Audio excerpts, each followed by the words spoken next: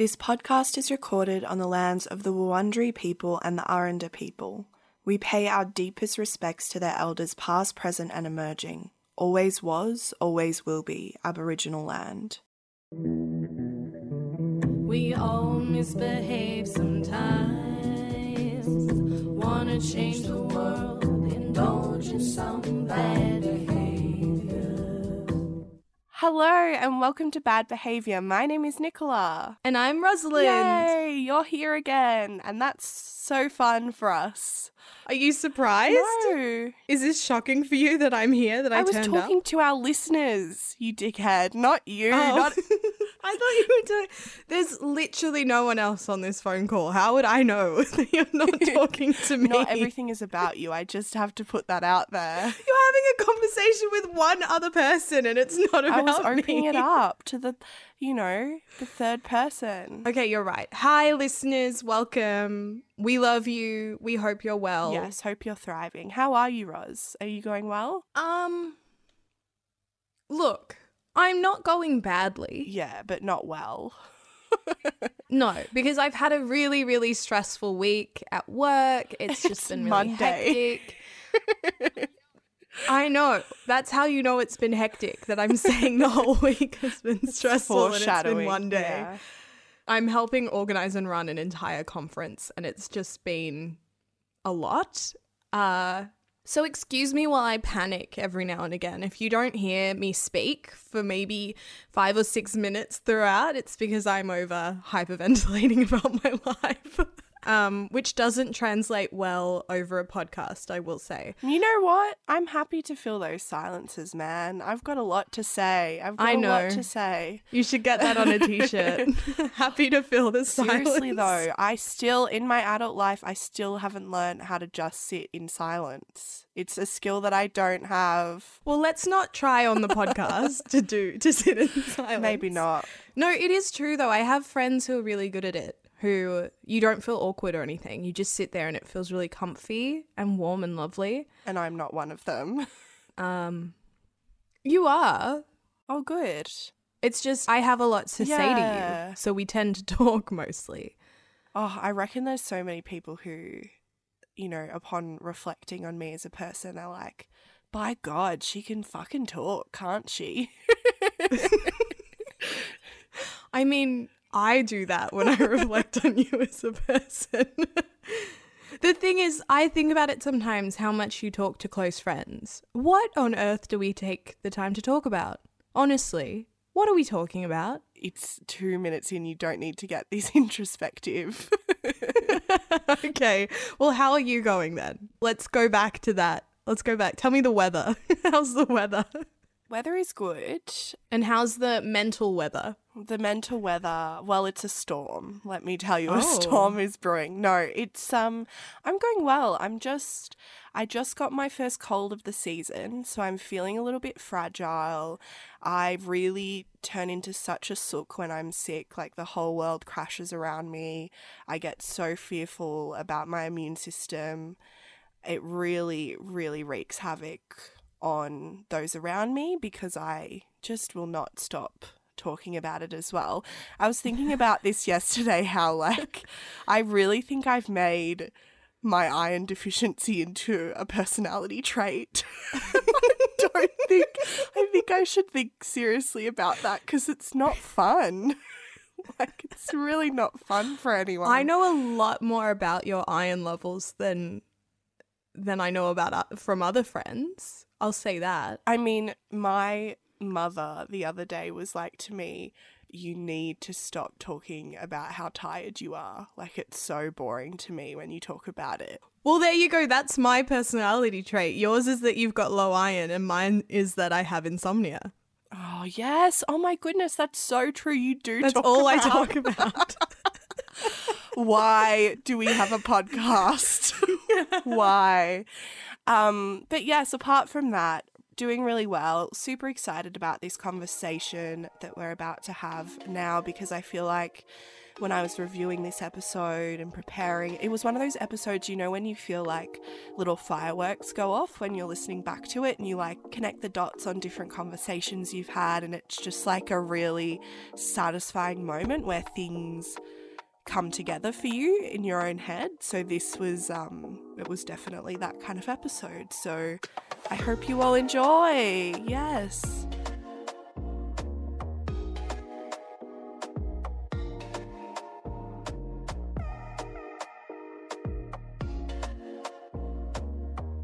So if you could start by telling us a little bit about yourself. So, my name is Kaz, and I was born and raised in Kenya. I have been a sex educator formally for the last 2 years, informally for the last 4, going on 5 years now.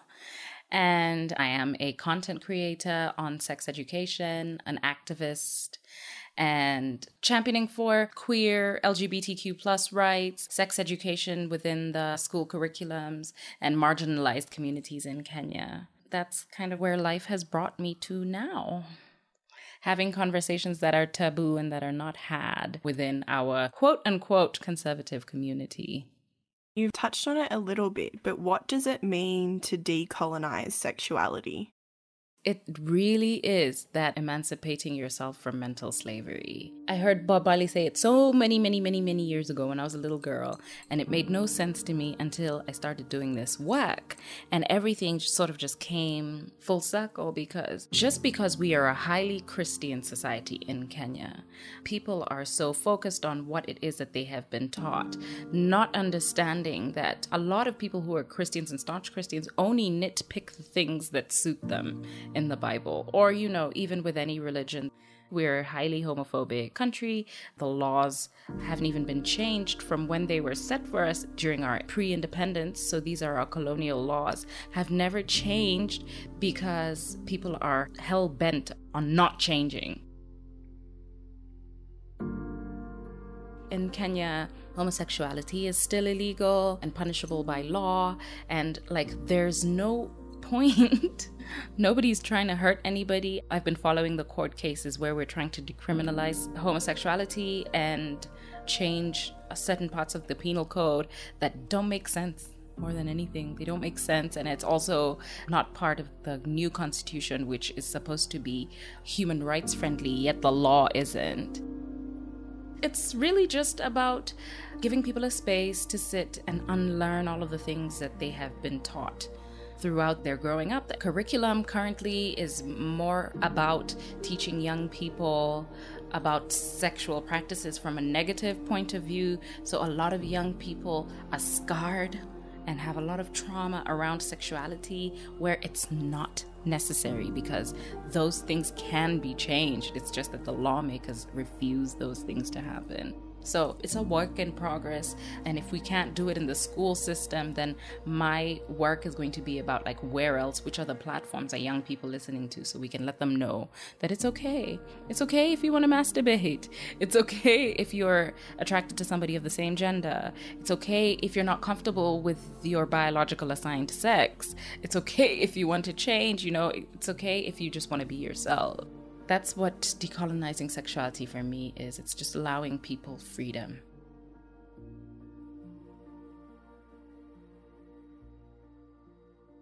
What are some key things that you've had to unlearn on your path to decolonize your own sexuality?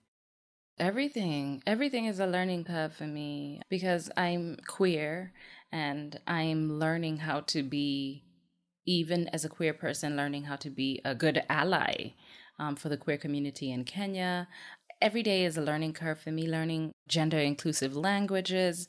It doesn't even necessarily have to be gender based. Learning about myself and unlearning about my heteronormative sexual practices or my heteronormative sexual language, which still exists within the queer scene. And then even in my relationship, I'm in a polyamorous relationships with multiple partners. And there's so much that I'm unlearning and learning at the same time, because I think unlearning is also a form of learning. And, you know, having conversations about polyamory with people that still constantly think that people who are polyamorous just want to fuck everybody in the world. And it's a complicated lifestyle, and it's a complicated conversation to have with people that are still very heteronormative and still very religious centered. So everything, every single thing, and every single day for me is a learning curve and is an unlearning curve in the same breath.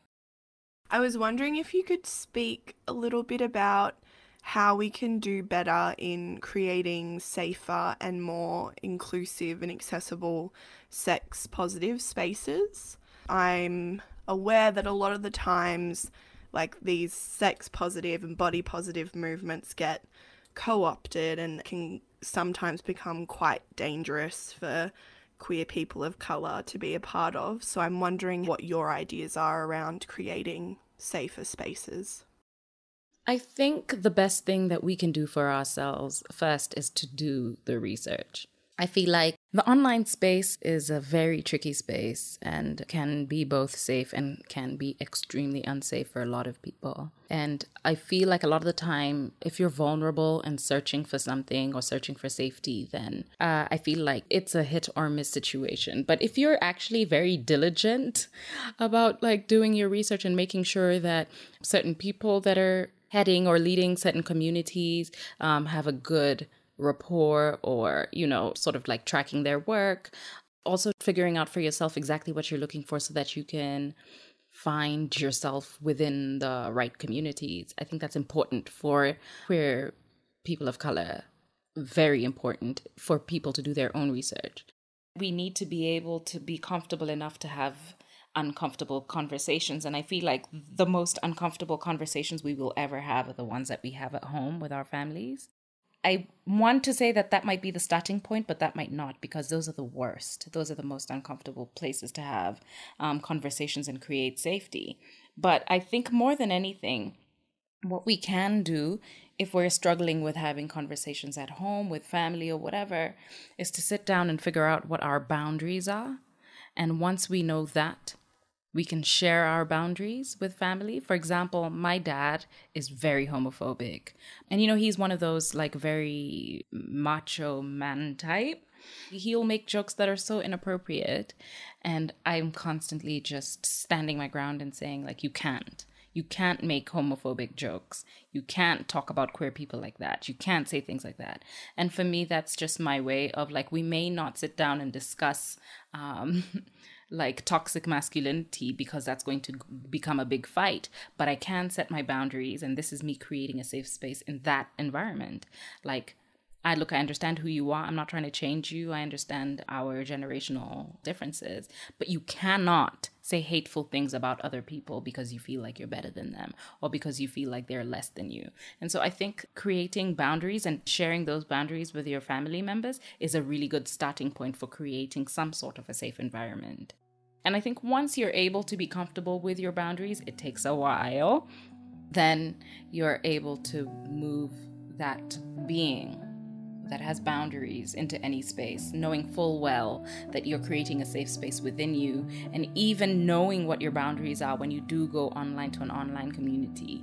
You can always set your boundaries, or you can always tell somebody if they've inappropriately overstepped your boundaries. And I think that for self-preservation, I think that's a good place to start with creating safety.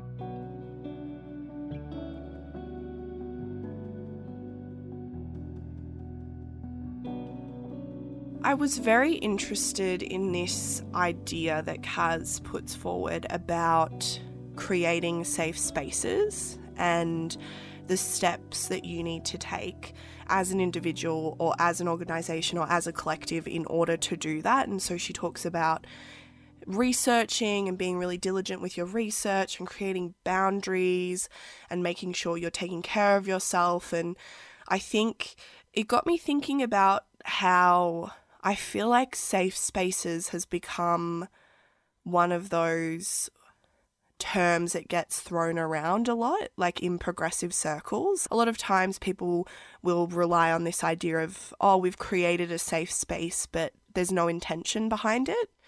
once I'd stumbled upon this idea, it got me thinking about like how we can use the ideas that Kaz put forward of decolonizing in order to create those safe spaces.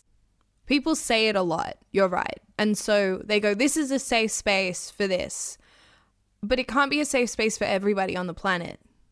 And it feels like it becomes this word that you throw around to say everyone is welcome and we're very tolerant and progressive and sort of we're progressive. We accept everyone and we're politically correct, maybe is the word.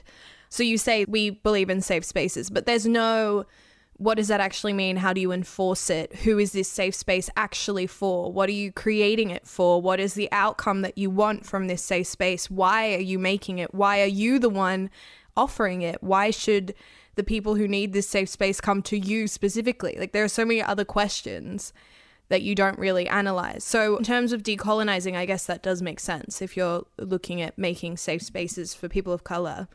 I think this idea of decolonizing your mind and decolonizing your attitudes is what helps you create safe spaces.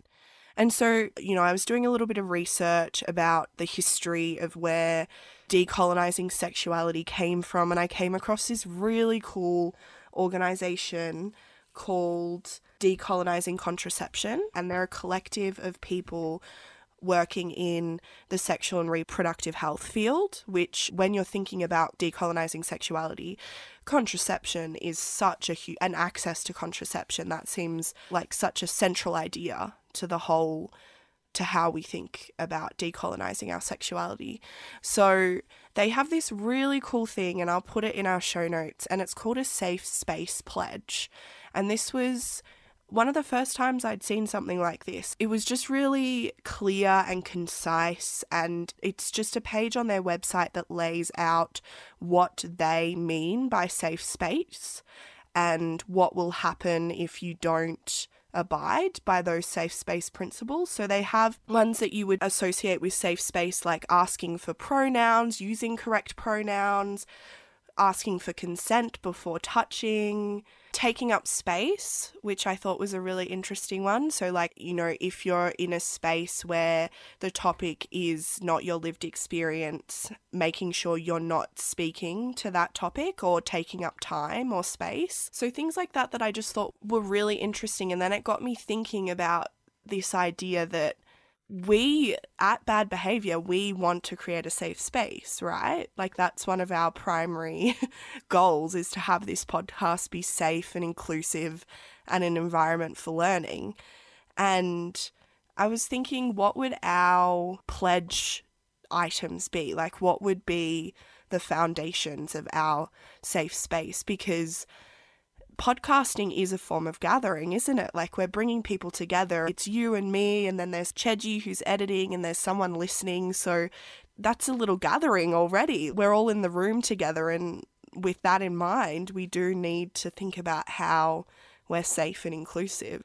One of the big ones for me is probably, we believe that through vulnerability and empathy, you can learn from conversations and understand them more fully and bring them into your life. But with vulnerability, that can be really dangerous too, if you were to be, vulnerable all over the place with people who don't understand and recognize and respect that vulnerability. So I guess sort of a respect for vulnerability and a understanding that you're not going to stand up and say you're wrong to think this. You just go, I understand your perspective. Let's discuss it. On that note of vulnerability as well, I think there's a whole component where you're talking about how you disclose things as well. Sometimes you're going to be listening to these episodes and there's going to be things, it's going to bring up things in your life as well because of the type of stories that we prioritize telling, and then understanding that if those are triggering for you, there's steps outside of listening that you can take as well. I think we speak a lot about this idea of consenting before telling someone something really big. And so I think as people who create a podcast, that's our responsibility as well, is to make sure that people listening know what they're about to listen to and have the option to stop if they need to. I think another one is, you talking about taking up space was really interesting, because I think that's something we talk about a lot. We choose topics that are not necessarily covered in mainstream media, and that means a lot of the time we're choosing topics that aren't our lived experience, and that's why we love to step back and get the perspective of our guests. And then it's our responsibility to create a situation where we want to reflect on what they're saying and understand it and empathize and, find ways to connect with it so that we really embody everything that we've learnt, rather than just go, oh, cool, that was interesting, move on. But at the same time, we have a big responsibility to understand the limitation that we don't have the right to take anything too far when it's not our own lived experience. And that's something we're very conscious of, especially as two white women sitting here and talking about something as big as decolonizing sexuality. So I think that's a big one as well, and a really interesting thought. I think that's so intriguing to reflect on, because that's something I think has been a learning curve for us in the time that we've created this podcast, is figuring out when we're adding to a conversation or when we're just endorsing it, if that makes sense. Well, I mean, all our guests, we're giving them this platform because we think their ideas are amazing. But, I remember in the beginning, early stages of this podcast, we really got stuck in this habit of we would regurgitate their ideas without adding anything new or taking the conversation. Well, because it's scary. It can be really scary to be vulnerable and to take it further and to go, I want to bring it into my own life and I want to reflect in a way that's meaningful and respectful, but also transformative. That's what we want. And that can be really hard and really scary to do, especially when concepts are new. Sometimes paraphrasing or regurgitating is a way to learn. So some things do need to be reiterated, but you're right. It's definitely been a learning curve. There's certain boundaries with that as well. We talk a lot about white privilege and white feminism, and it's really easy to get stuck in certain parts of that conversation, to just regurgitate the same lines about representation or we know we're privileged, or and just rest on that without taking it further. And I think that's a key thing to a safe space, is accountability. You have accountability that we do not tolerate racism, sexism, homophobia, any kind of hateful behavior. That's not tolerated in our space, but we also don't tolerate it in ourselves as well. We want to push ourselves to actually unlearn things in a way that's not tokenistic, because I feel like that's one thing I definitely have learnt to be better at with this podcast, is making sure conversation, they're adding something that hasn't been said a million times before, and probably way better by a person of colour, that's something really important to me. I don't want to keep bullshitting for the sake of you're signalling that you're a good person because you acknowledge your privilege, and it's okay, cool, that's, base level. It's step zero, honestly. It's not even a step. You did nothing to acknowledge that you've lived a privileged life. Go beyond that. There are so many, respecting growth, respecting the people who are learning still. That's a tough one. It's interesting because I don't think I had ever thought of it in my head as we are trying to create a safe space for ourselves, for our listeners, and especially for our guests who are very vulnerable in sharing their experiences and their stories. And it's actually really beautiful to think of it that way. I'm interested, actually, thinking about it. I wonder if, since we're talking about this as a space and that our listeners are included in that, I would love if anyone listening had ideas about things that Bad Behaviour would put in their pledge. Maybe we should actually write a pledge for our website.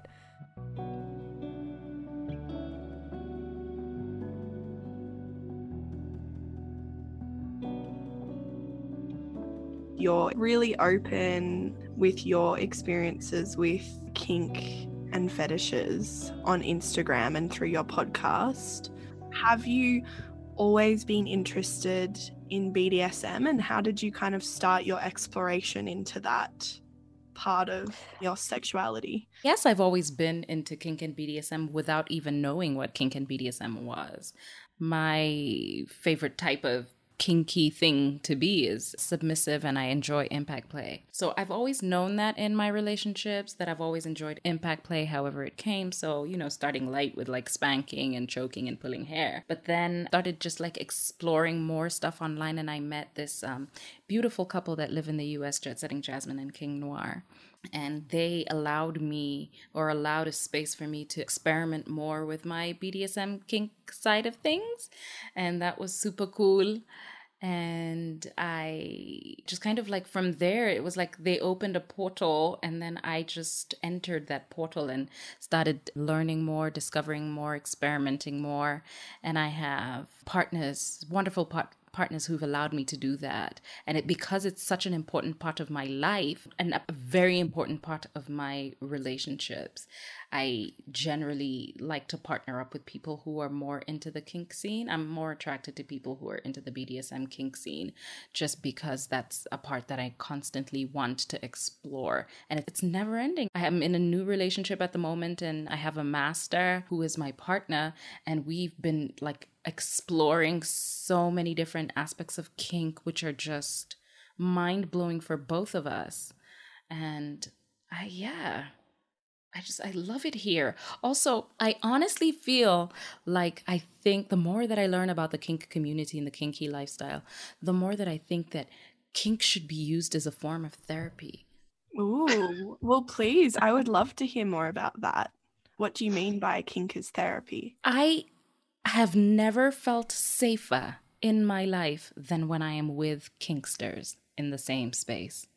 There's such very like prominent conversations about boundaries and continuous conversations about consent, continuous ongoing conversations about consent and boundaries throughout kinky play scenes. And that doesn't happen in normal, I'm going to use the word vanilla.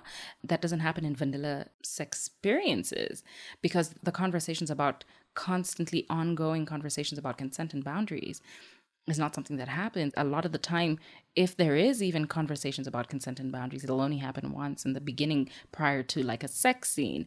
But in the kinky lifestyle, it's so safe. I remember going for a swingers retreat in New Orleans and like being practically naked within this resort the whole time. But the minute that I leave the hotel to just go to the store and maybe buy like a coffee or whatever, like, you know, men catcalling, like the vibe changes. Like real life is such a different place.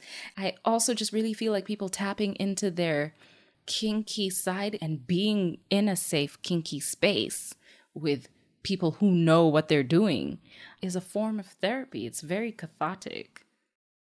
Do you have any tips for someone who wants to start exploring kink and BDSM in particular? I do, yes. My thing would be, I have found my kink community on Instagram. This is the truth of the truth of the truth. And go online. I would say Instagram is a really good place to be, like sort of like search hashtags. Trust your gut. Find kinksters who you feel resonate with whatever it is that you're trying to find or you're trying to experiment with. A lot of these pro kinksters are hosting classes. I would say take a class. Everything is online. You have access to everything at the tips of your finger from around the world. And podcasts are a really good place for free information, but also a lot of these kinksters and content creators are creating free content on their Instagram. There's a lot of learning opportunities there. There's actually also, I've found that I learn a lot on TikTok. Not so much about kink, but about relationships. There's a lot of diverse young people in the world who are speaking their minds. There's a lot of sex educators out there who are giving free information. There's so much free information on the internet. But also, if you can, I say investing in yourself is so important. Buy a class and also support the sex work industry. You're helping both yourself and somebody else. I think it's important because even taking a class, like a class could be $20. And if you can't afford it now, there's going to be one in 3 months. So save those $20 so that you can afford it then. Just invest in yourself. Take a couple of classes, take a partner or two with you, and learn. And I think the more that you learn, the more that you will be more comfortable to experiment with self and experiment with partners. And also don't be afraid. Nothing is going to happen or nothing is going to fully reveal itself to you like instantly. So like everything, it takes time. You learn more about your body. And the thing is, you never stop learning because your body is always changing. Every time your body or your mind changes, you change along with it. Like it's time for something new now. And just learn and experiment and be safe and be completely honest with yourself. More than anything else, be honest with yourself. Because if you're lying to yourself because of a partner saying that they want you to do this and you're doing this because of somebody else, then you're doing yourself or your partner no justice whatsoever.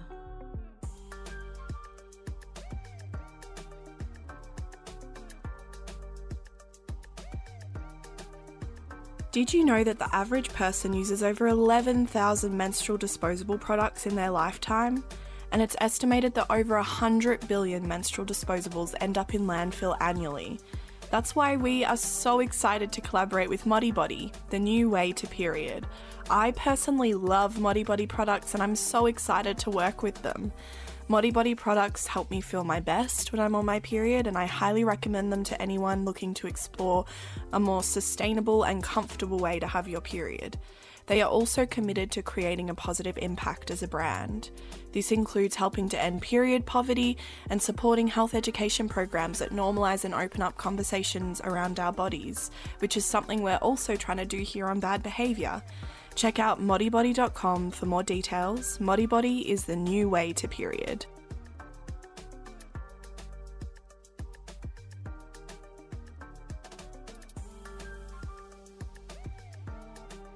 You're very generous with everything that you share about your personal life online. I assume this comes with backlash. And how do you create boundaries with that, particularly when you're talking about sex and intimacy? Is there a line between like sharing your own personal experiences and being a sex educator?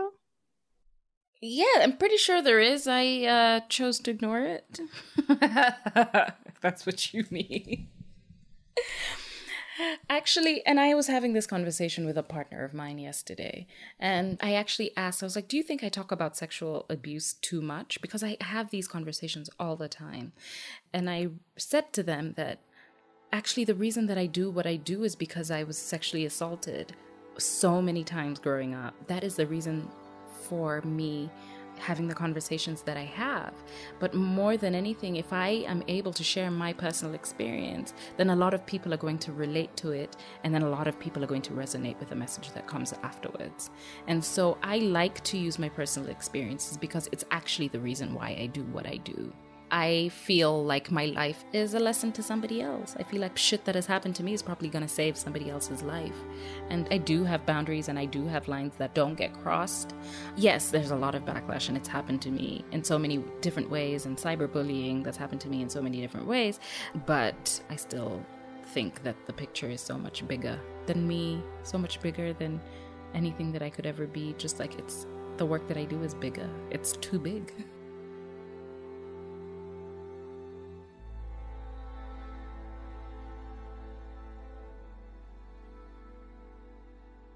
You have a wonderful YouTube channel, and I watched this really cool video that you did, and I thought you did such a lovely thing where you kind of put forward these like manifestations that you wanted in a partner. I think it's so lovely to like put out into the universe, I want someone who's this and this and this, and be really active about it. And it sounds like you've kind of found some of those manifestations. I did. I actually want to go back to that video and compare it with my partners who I started dating soon after that. I'm in 3 different relationships. Can you believe it? That's how my manifestations went from They like work so being well. single for so yes. Also, something that I've learned about myself is that I'm a master manifester. Partners and I did this New Year's manifestation, like some of the things we're trying to achieve this year. On my list already, half of those things have come true. These wonderful relationships that you're in now, like how is that going for you? Because you mentioned that you were single for quite a while. Like, did it take time to adapt to being amongst all these partners and romantic experiences? It's going really well. I'm in one triad, which is the newer relationship because that one's been going for 3 months now, but it's so beautiful. I love it. But it's also very, very hard and complicated because 3 people being in a relationship is not easy. It is not easy at all. And then I have another partner who actually is arriving tonight, and her and I have been together on and off for like the last 4 years. I feel like we found our perfect time to be together right now. And the idea of the relationship is just to be a lot more intentional about making it work. But also another thing that works for me is that all of my relationships are long distance. And it's something that I've been unpacking with my therapist. Like, why is it that I'm so much more attracted to long distance relationships? It's the thing that I find comforting because I don't have to be with people all the time. That's so interesting. You don't really hear that side of the narrative very much. Normally, like, there's a lot of anger towards long distance relationships, but I can imagine that in terms of boundaries and independence, it would be really comforting to know that there's like set times when you can be with those people in person. But also just like I really do enjoy my time alone. I do enjoy my time alone, but I know that there's going to come a time when I'm going to want somebody to be there with me more frequently. When we started talking, you said the work is really hard. It does sound like it's really intense work, but that you also get so much joy from it as well. So I'm wondering, what are you excited for this year? And like, how will you take care of yourself as well? Ooh, how will I take care of myself? Wow. I'm excited for all the new content that I have planned to create for the year. Like I said, we're focusing on consent. I really feel like content around consent is going to change the world because I am a strong, firm believer in consent being a part of the curriculums in schools. And I want to make that happen. I don't know how it's going to happen, but I really want to make that happen. Having more conversations about consent. And I'm excited about the fact that I've gotten used to the pandemic and that I was non-functional in 2020. But I'm so excited to be back at work. Now we can work. Now we know, we know how to do it. So I'm excited about this year. Everything about this year is going to be great. It's going to be new. It's going to be wonderful. Yeah, I'm excited.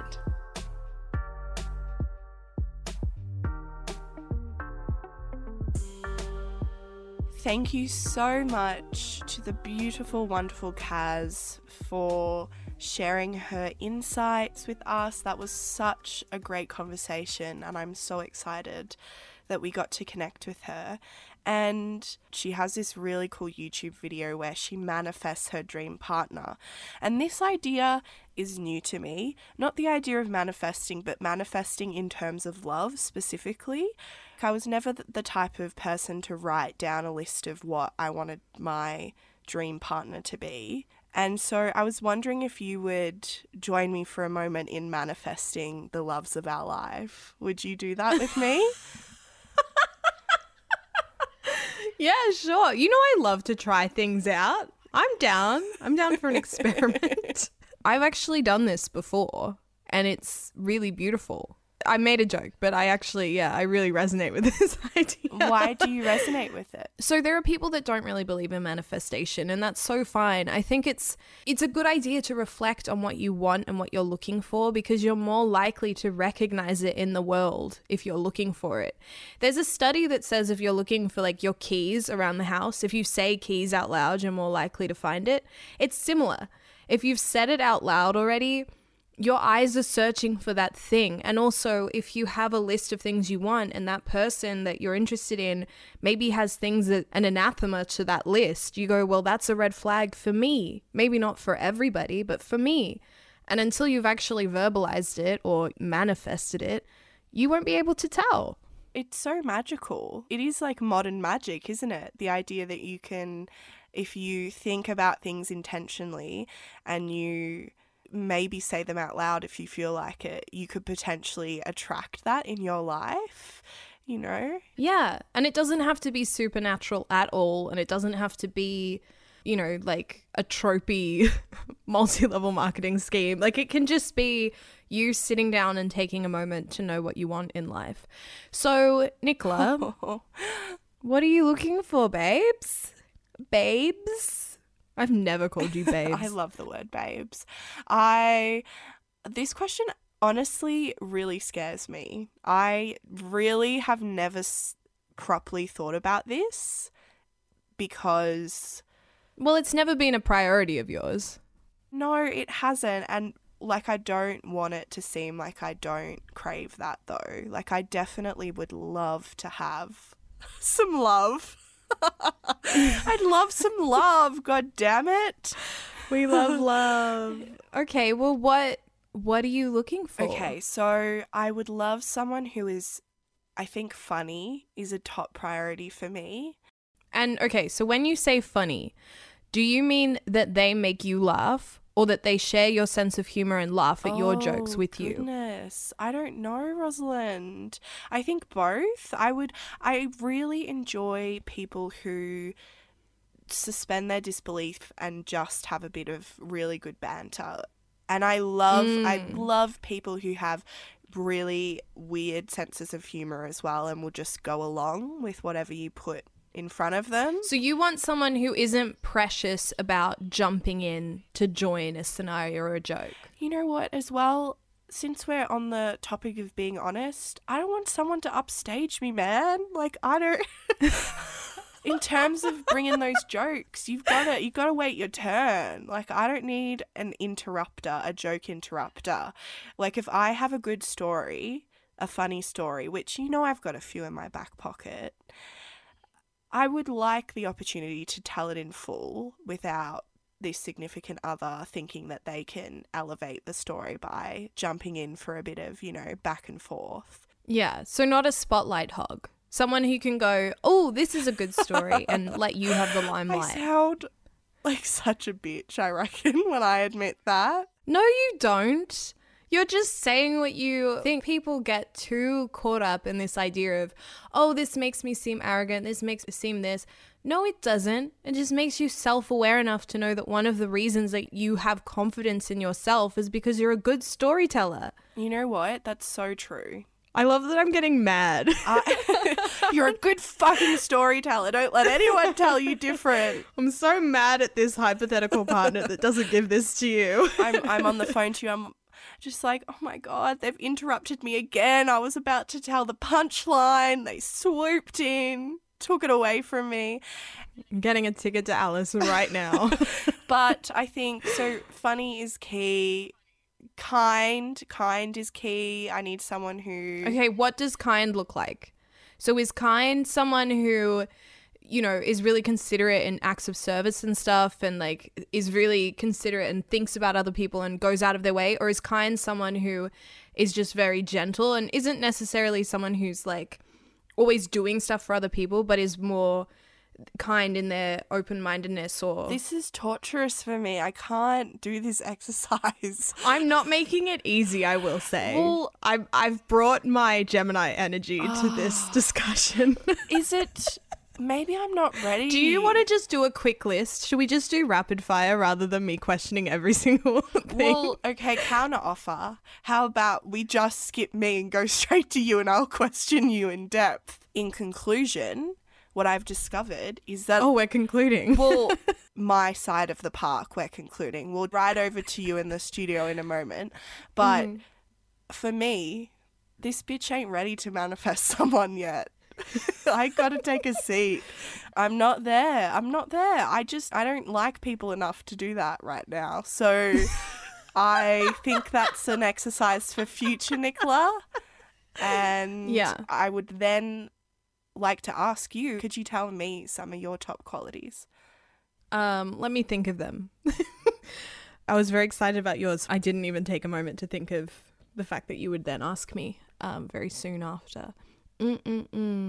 Okay, so I'm not a naturally trusting person. So I think someone who is really respectful of boundaries and vulnerability, you know, we talk about it on this podcast all the time, but I think that's really important to me. Someone who knows that I'm not trusting. So when I give myself in that way and I share things that are personal, they respect it and value it in the way that it's meant. Someone who's honest about what they want and need is really important. Someone who is self-aware and knows themselves.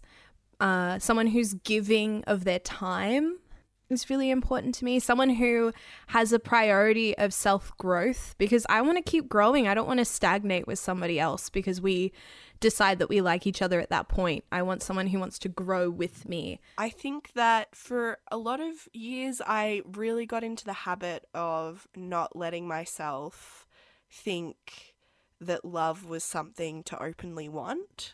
I was like this cool, independent woman who didn't need anyone, who was riding solo. And so I didn't let myself ever think about this type of exercise because it's, you know, it was like the direct contradiction to these walls that I'd built up. So something like this, even if you don't feel like you want it in your life right now, I think you just got to give yourself permission to daydream a little bit, because even in terms of connection, it doesn't even have to be a lover, it can just be a friend. Like, manifest a good friend for yourself.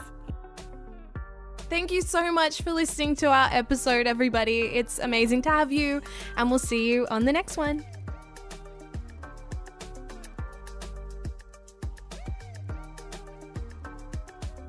The executive producer for this episode was Nicola Cranage. Bad Behaviour is produced by Rosalind Enketel, Nicola Cranage, and Namcheju Magembe. Hosted by Rosalind Enketel and Nicola Cranage. Editing and sound design by Namcheju Magembe. Our logo was designed by Bonnie Eichelberger.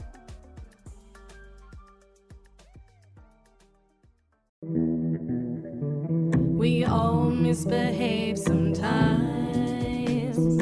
Wanna change the world, indulge in some bad behavior.